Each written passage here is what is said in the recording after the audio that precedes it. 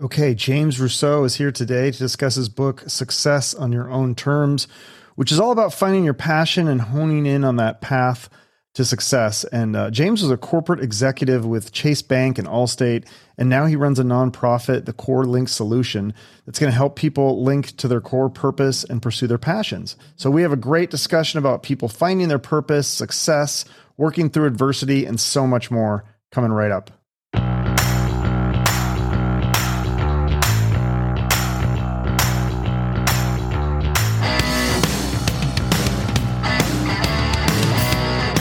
Well, welcome, James Rousseau, or Trig. Do you prefer to be called that? That's kind of like your rap name, or what is it? Yeah, whatever works for you. James is fine. That's totally fine. Yeah, most people in the Christian hip hop industry call me Trig, and yeah, sorry about that. Are you still active in that community? Are you still very much? Yeah, we now have a Sirius XM channel, so I spend most of my time managing that, our Holy Culture Radio. Yeah. Okay. Well, so you wrote this book about success. I wanted to ask you, what are your kind of success influences, I guess? I know you mentioned in the book, I mean, there's several quotes, but Stephen Covey, Peter Drucker. Are you familiar with like Rob Dial or David Goggins? I got his book right there. David Goggins, I've heard that name before. Rob Dial, I don't recall that name. No. Yeah, check him out. He's got a podcast called The Mindset Mentor. It's great. Or what other ones were really influential to you to help you maybe steer you in that direction? Because it is kind of like I wouldn't say like a religion, but it's kind of like a community where people who are all into this kind of stuff. I'm really into success kind of books, motivational, inspirational, whatever you want to call it. Yeah. Earlier on, I've read all kind of books like Lincoln on Leadership and 7 Habits of Highly Effective People was always like a go-to book to go back to. I think the later years, it's been books like Traction, EOS Entrepreneurial System, a great book. The Big Accountability book by the former military gentleman. I can't remember his name, but it's really a great book where he talks about, thou must be accountable, right? And so I think the influences have changed over the years, but yet there are lessons I still go back to.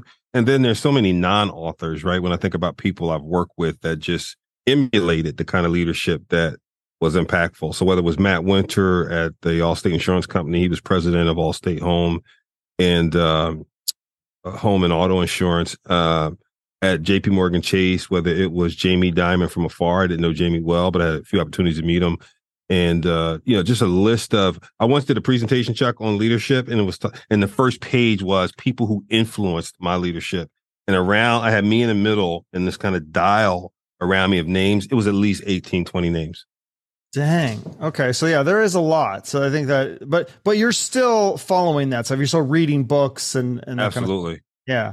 Absolutely. So let's talk. I think you don't really get to this definition until chapter 10, but let's just define success. Cause I like what you said. It was something about, obviously some of it's so easy to point out, like winning the Super Bowl or a Grammy or the World Series, all those kinds of things are easy. But then you talk about, it's interesting. I've never heard this mentality about singles, because that's kind of the home run. But what about having a single? So give me an example of that.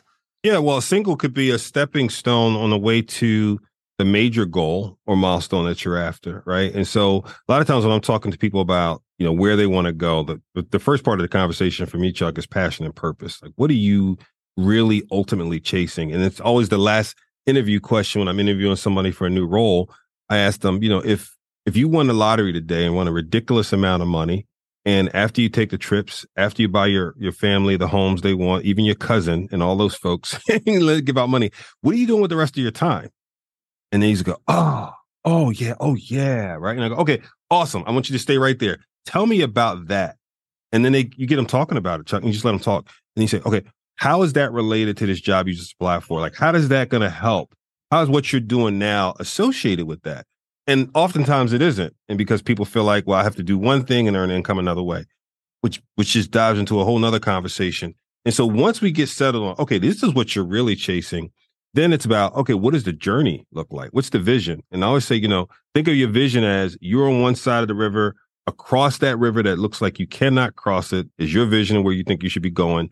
The goals are like rocks you can jump on across the river. I consider each one of those rocks a single. Right? You don't leap across the river in one great leap. You've got to jump on some boulders, some rocks to get across that river.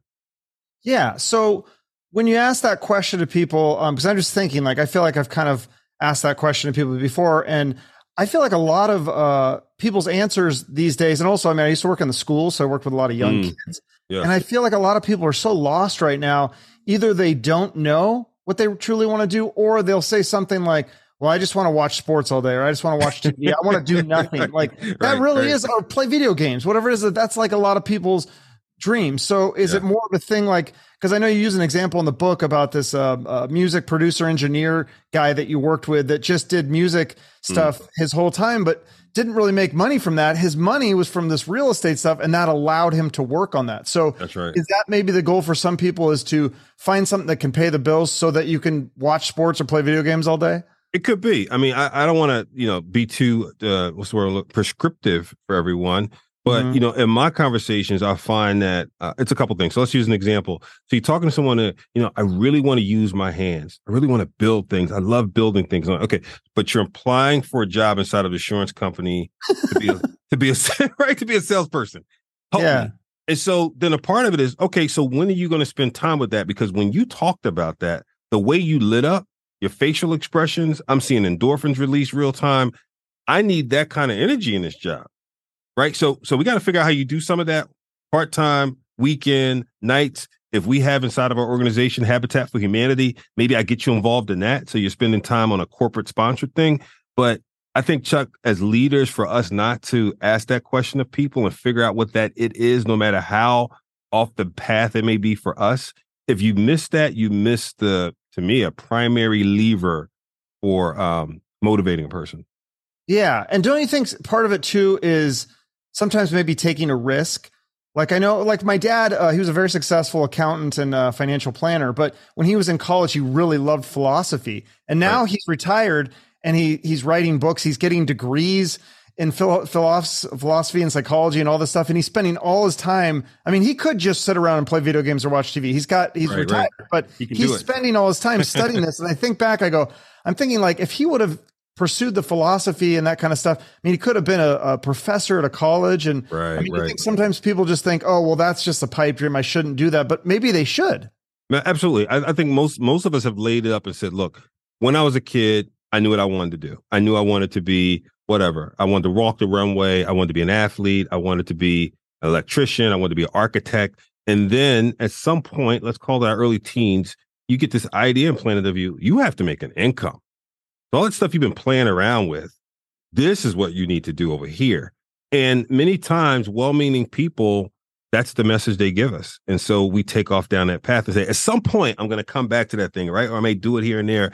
And you can actually reverse engineer it and say, well, if you don't take on a ton of debt, if you actually chase the formal education around that thing that you're passionate about, if it needs that, if you now there's so many ways to learn, get mentors in that space and so on and so forth. And I'm going to use a word that is not used a lot nowadays, take on an apprenticeship with someone who already does it well to become their apprentice and grow in it. Why can't you go into it? Yeah, because I think you talked about having faith in your gifts, your innate abilities. So how do you keep that faith and not get discouraged along the way? Because it seems like it's such an uphill battle. Like, I'll just give you an example for myself. Like with the podcast, I was like, okay, I'm going to give this 5 years. I'm coming up on 4 years, but I said, I'm going to give it at least 5 where I'm going to just try my best and see what I can do.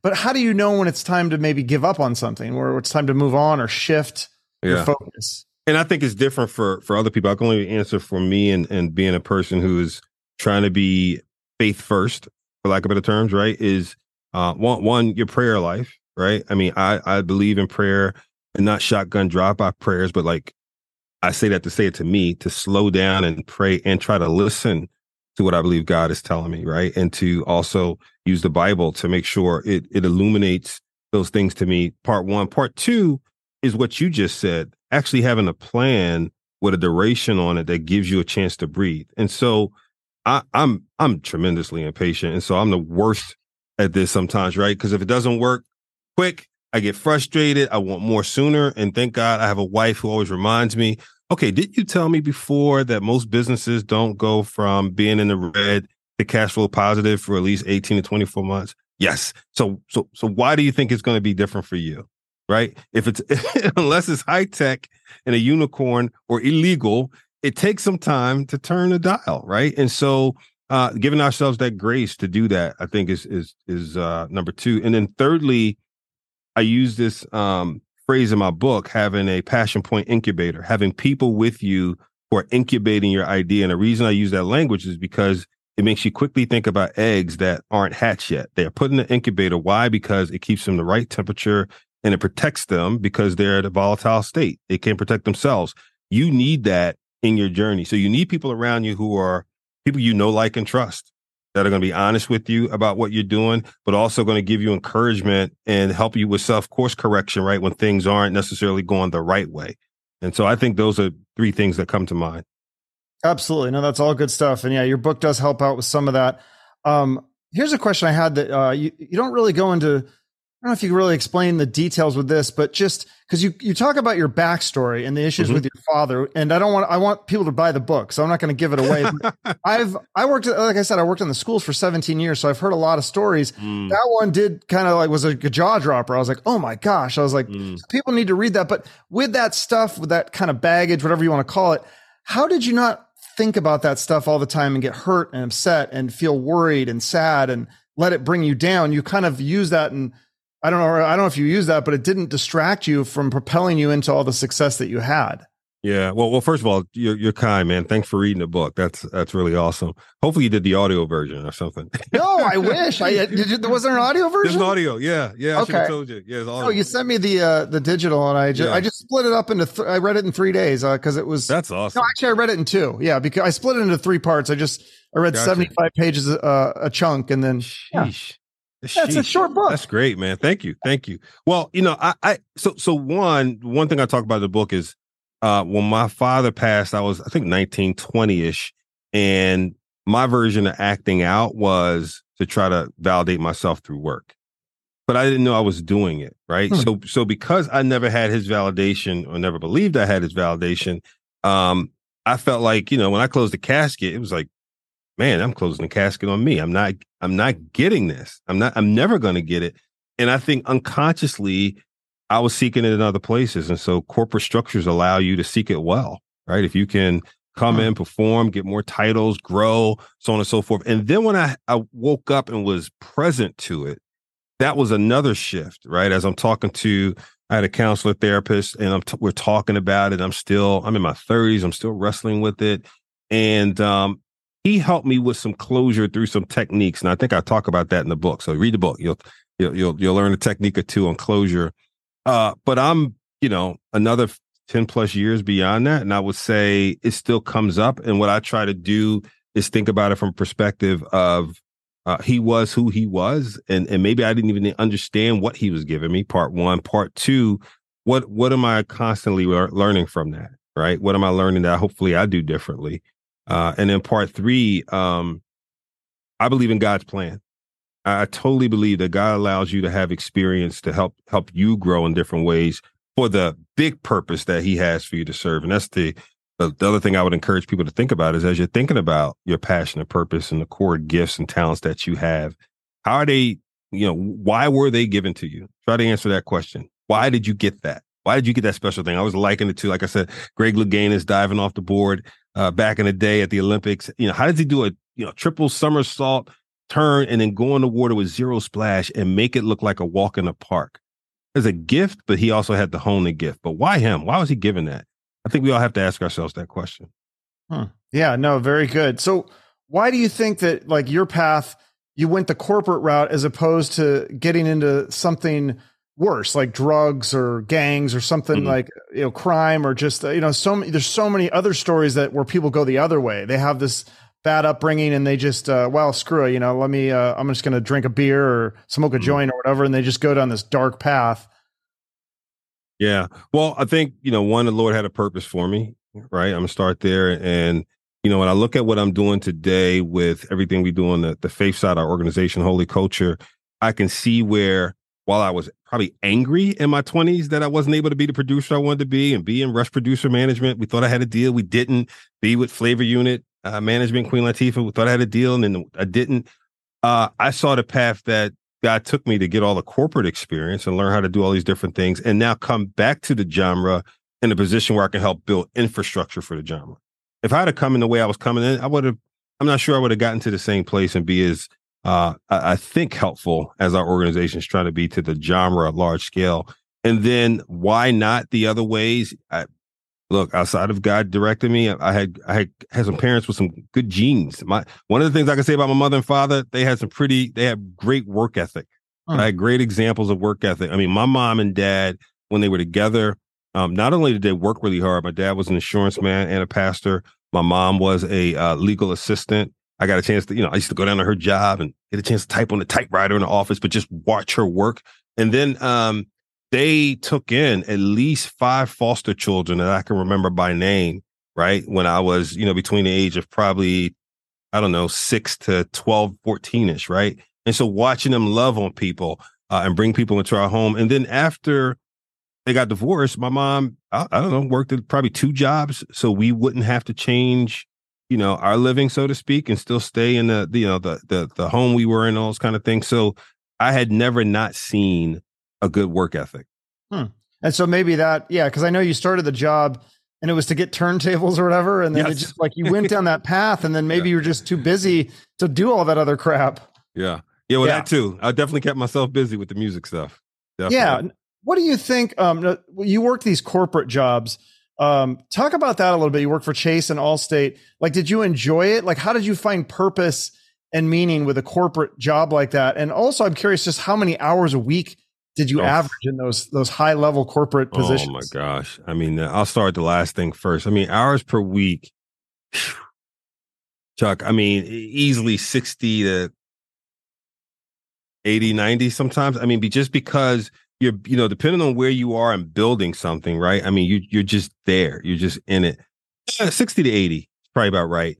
usually 12-hour days plus weekends, 14-hour days if you needed to plus weekends. I mean, you're going through a merger sometimes with some of those jobs. I mean, you just are trying to do what you have to get done, and you're excited about it. To answer your question, when I was at Chase, I was in HR service delivery. I had a chance to have a team initially in New York, about 60 people, and then relocated to Delaware. We had a team of 100 or so, and then we grew to about 200. And then when we had the merger, it grew again. And I think for me, it was exciting because to your question around passion and purpose, it gave me a chance to mentor a lot of folks and help people grow in their careers, whether it was directly or kind of indirectly through my leadership and them being a part of my organization, and then be a part of a lot of different cross-functional teams in the company, whether it was working with the auto team and the home lending team while I was in credit card, and us trying to figure out a go-to-market strategy and just honing new skills and impacting other people, but then also being on, diversity councils and things like that that are close to heart and trying to help, impact people. And now some, distance later from each of those jobs, some jobs, at least 10 plus years, you re-engage with folks that you had time with and were able to impact. And it's amazing to see their growth, right? And feel like you were a part of that story. That's really cool. So when we talk about like judging people by success, either good or bad, I feel like that's kind of an issue right now in the world where people look down on people from their success, either by being too rich and having too much success, or not having enough success and not working hard enough. Yeah. Talk about how do we balance that as a world? I guess I don't know how to fix this issue, because for me it's like I agree with you. I think everyone has their purpose, and as long as we're all on the same path with that, with trying to fulfill our purpose, like we're all kind of equal in a way. But I think other people look at success differently. Yeah, I think the easiest answer to it is what God has for you is for you. I mean, full stop. What God has for you is for you. And so the comparison is the thief of joy, right? When we compare ourselves to other folks. And what's so interesting is many times, we forget that while we're looking at someone else that we think has it so much better than us, someone else is looking at us that thinks we have it so much better than them, right? I mean, let's just be honest. I mean, we're still in one of the richest countries in the world, and we still have places where people don't have clean water or a place to sleep, and not just a few people, but in mass. And so I just think, again, what God has for you is for you. I want to be thankful and have gratitude about what I've been given and be a good stewardship over it. The fact that I have a roof over my head, clothes on my back, a wife of 26 years, a son that's 31, a grandchild, so on and so forth. Am I, where I am relative to other folks? I don't want to focus on that. Yeah. Did you ever have that where people looked at you? I mean, you're climbing this corporate ladders, and then they said like you sold out, or like any of those kinds of issues? No, actually the opposite. When I left corporate to work on a nonprofit in 2018, that's probably when I got called. I got calls that were like calls of intervention. Like, how can you leave the C-suite? You're in the prime of your career. You have so many money-making years ahead of you. And my simple answer was, I'm chasing purpose. Like, I have a purpose that God has called me to. I've been working towards it for quite some time, diligently trying to be a better saver, better steward, not buy up to my income and save. I mean, at one point we were living in this home, and some friends would say, "Man, why are you still living in that small starter home or whatever it is you live in? You can afford to do."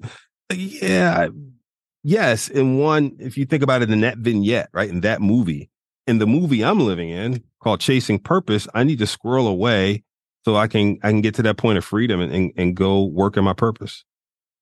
Okay. Awesome. Yeah. I feel like that's a problem though with a lot of people right now, where they, I think I kind of alluded to this earlier, where I just feel like a lot of people are lost. Like, do you think that's one of the biggest issues in the world? Because I mean, if you turn on the news right now, it's just this group and that group and the hate between each other, and they're blaming this person or that person.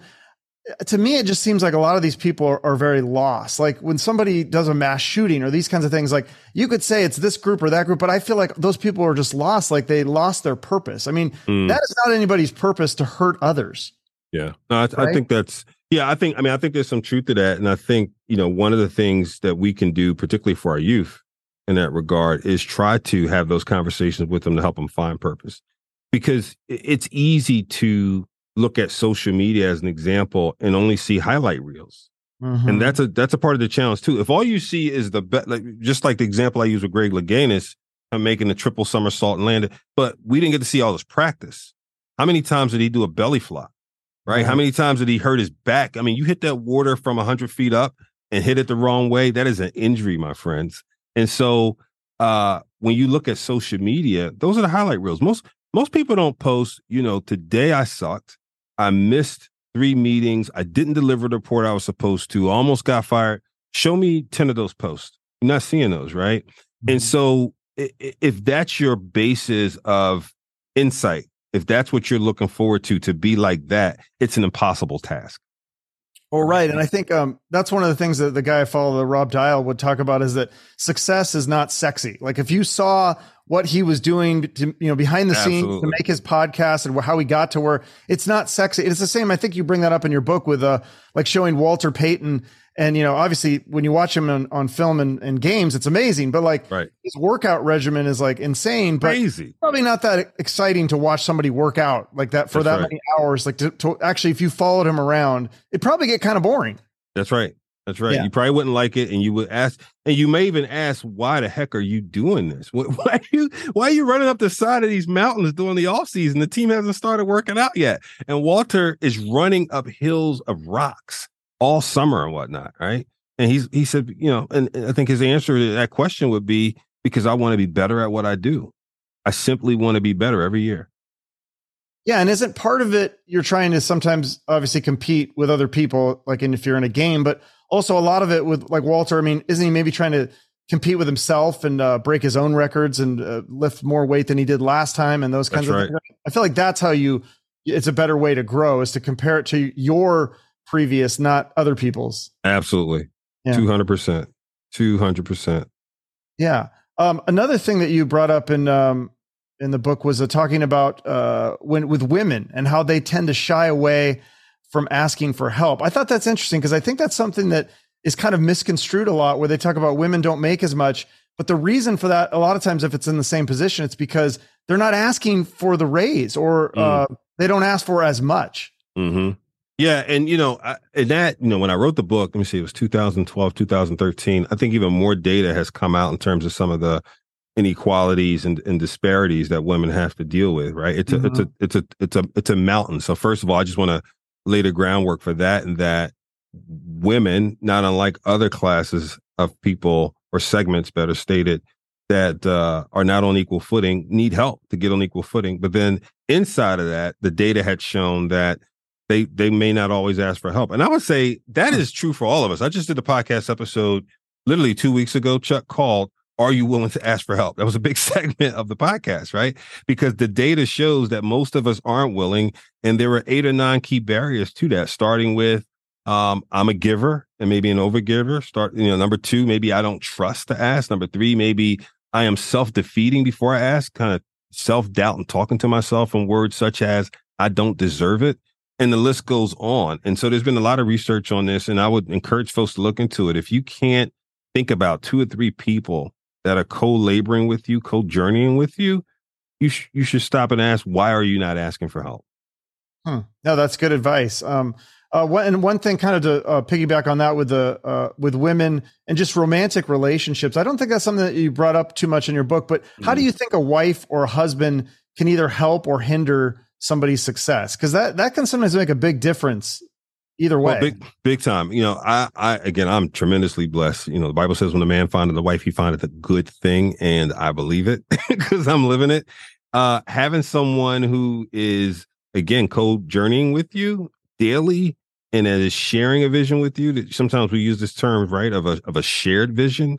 That is, I don't know what is more priceless than that. Having somebody who literally is walking with you and willing to sacrifice. Both of you are making sacrifices at different times to go in that same place, versus relationships where you feel like you're kind of isolated and then you come together and maybe eat and then you're isolated. And so you're not doing it together. And so it should feel like a family plan, right? Versus just your plan. Mm-hmm. Supporting each other. Absolutely. Yeah. Yeah. That's great stuff. So yeah, tell me about, is it the Core Link? Is that your website? Solution? Yeah. Core Link Solution. Yeah. Is that a nonprofit or? We are a nonprofit 501c3 private foundation and here to revitalize communities by empowering people to reach their potential. So you rely on donations then? Well, we sort of, yeah, we do some donations and then we are going into grant season, right, to apply for grants and such to support us. And we also have a Holy Culture radio channel on Sirius XM, and we'll use that as well to do fundraising as well as get some sponsors for some of our shows. Okay. 15 shows on our channel. Okay. So I'll put that in the show notes. And then obviously people should get the book. Now, for some reason, I've forgotten the name of your book. That's okay. Success on Your Own Terms. 6 Promises. So that's what it is. Success on Your Own Terms. Yeah. It's a great book. Easy read. I didn't know there was an Audible version. I would have done that because I'll listen to those on double speed or time and a half. I can get through it really fast. But yeah, easy read, good stuff. Really enjoyed it. Thanks for coming on the show. I appreciate it. Thank you for having me, Chuck. Appreciate it. All right. Bye-bye. Bye-bye. Take care. Great conversation with James. Make sure to check out his book, Success on Your Own Terms. Check out his website, The Core Link Solution, in the show notes, and follow him on social media. You can support the show the same way. Follow us on social media, like, share, comment, all that good stuff. If you want to go above and beyond, I'd love a rating, a review, and make sure you're subscribed wherever you watch or listen. I appreciate all your support for the show, and my guests appreciate your support as well. Have a great rest of your day. Shoot for the moon.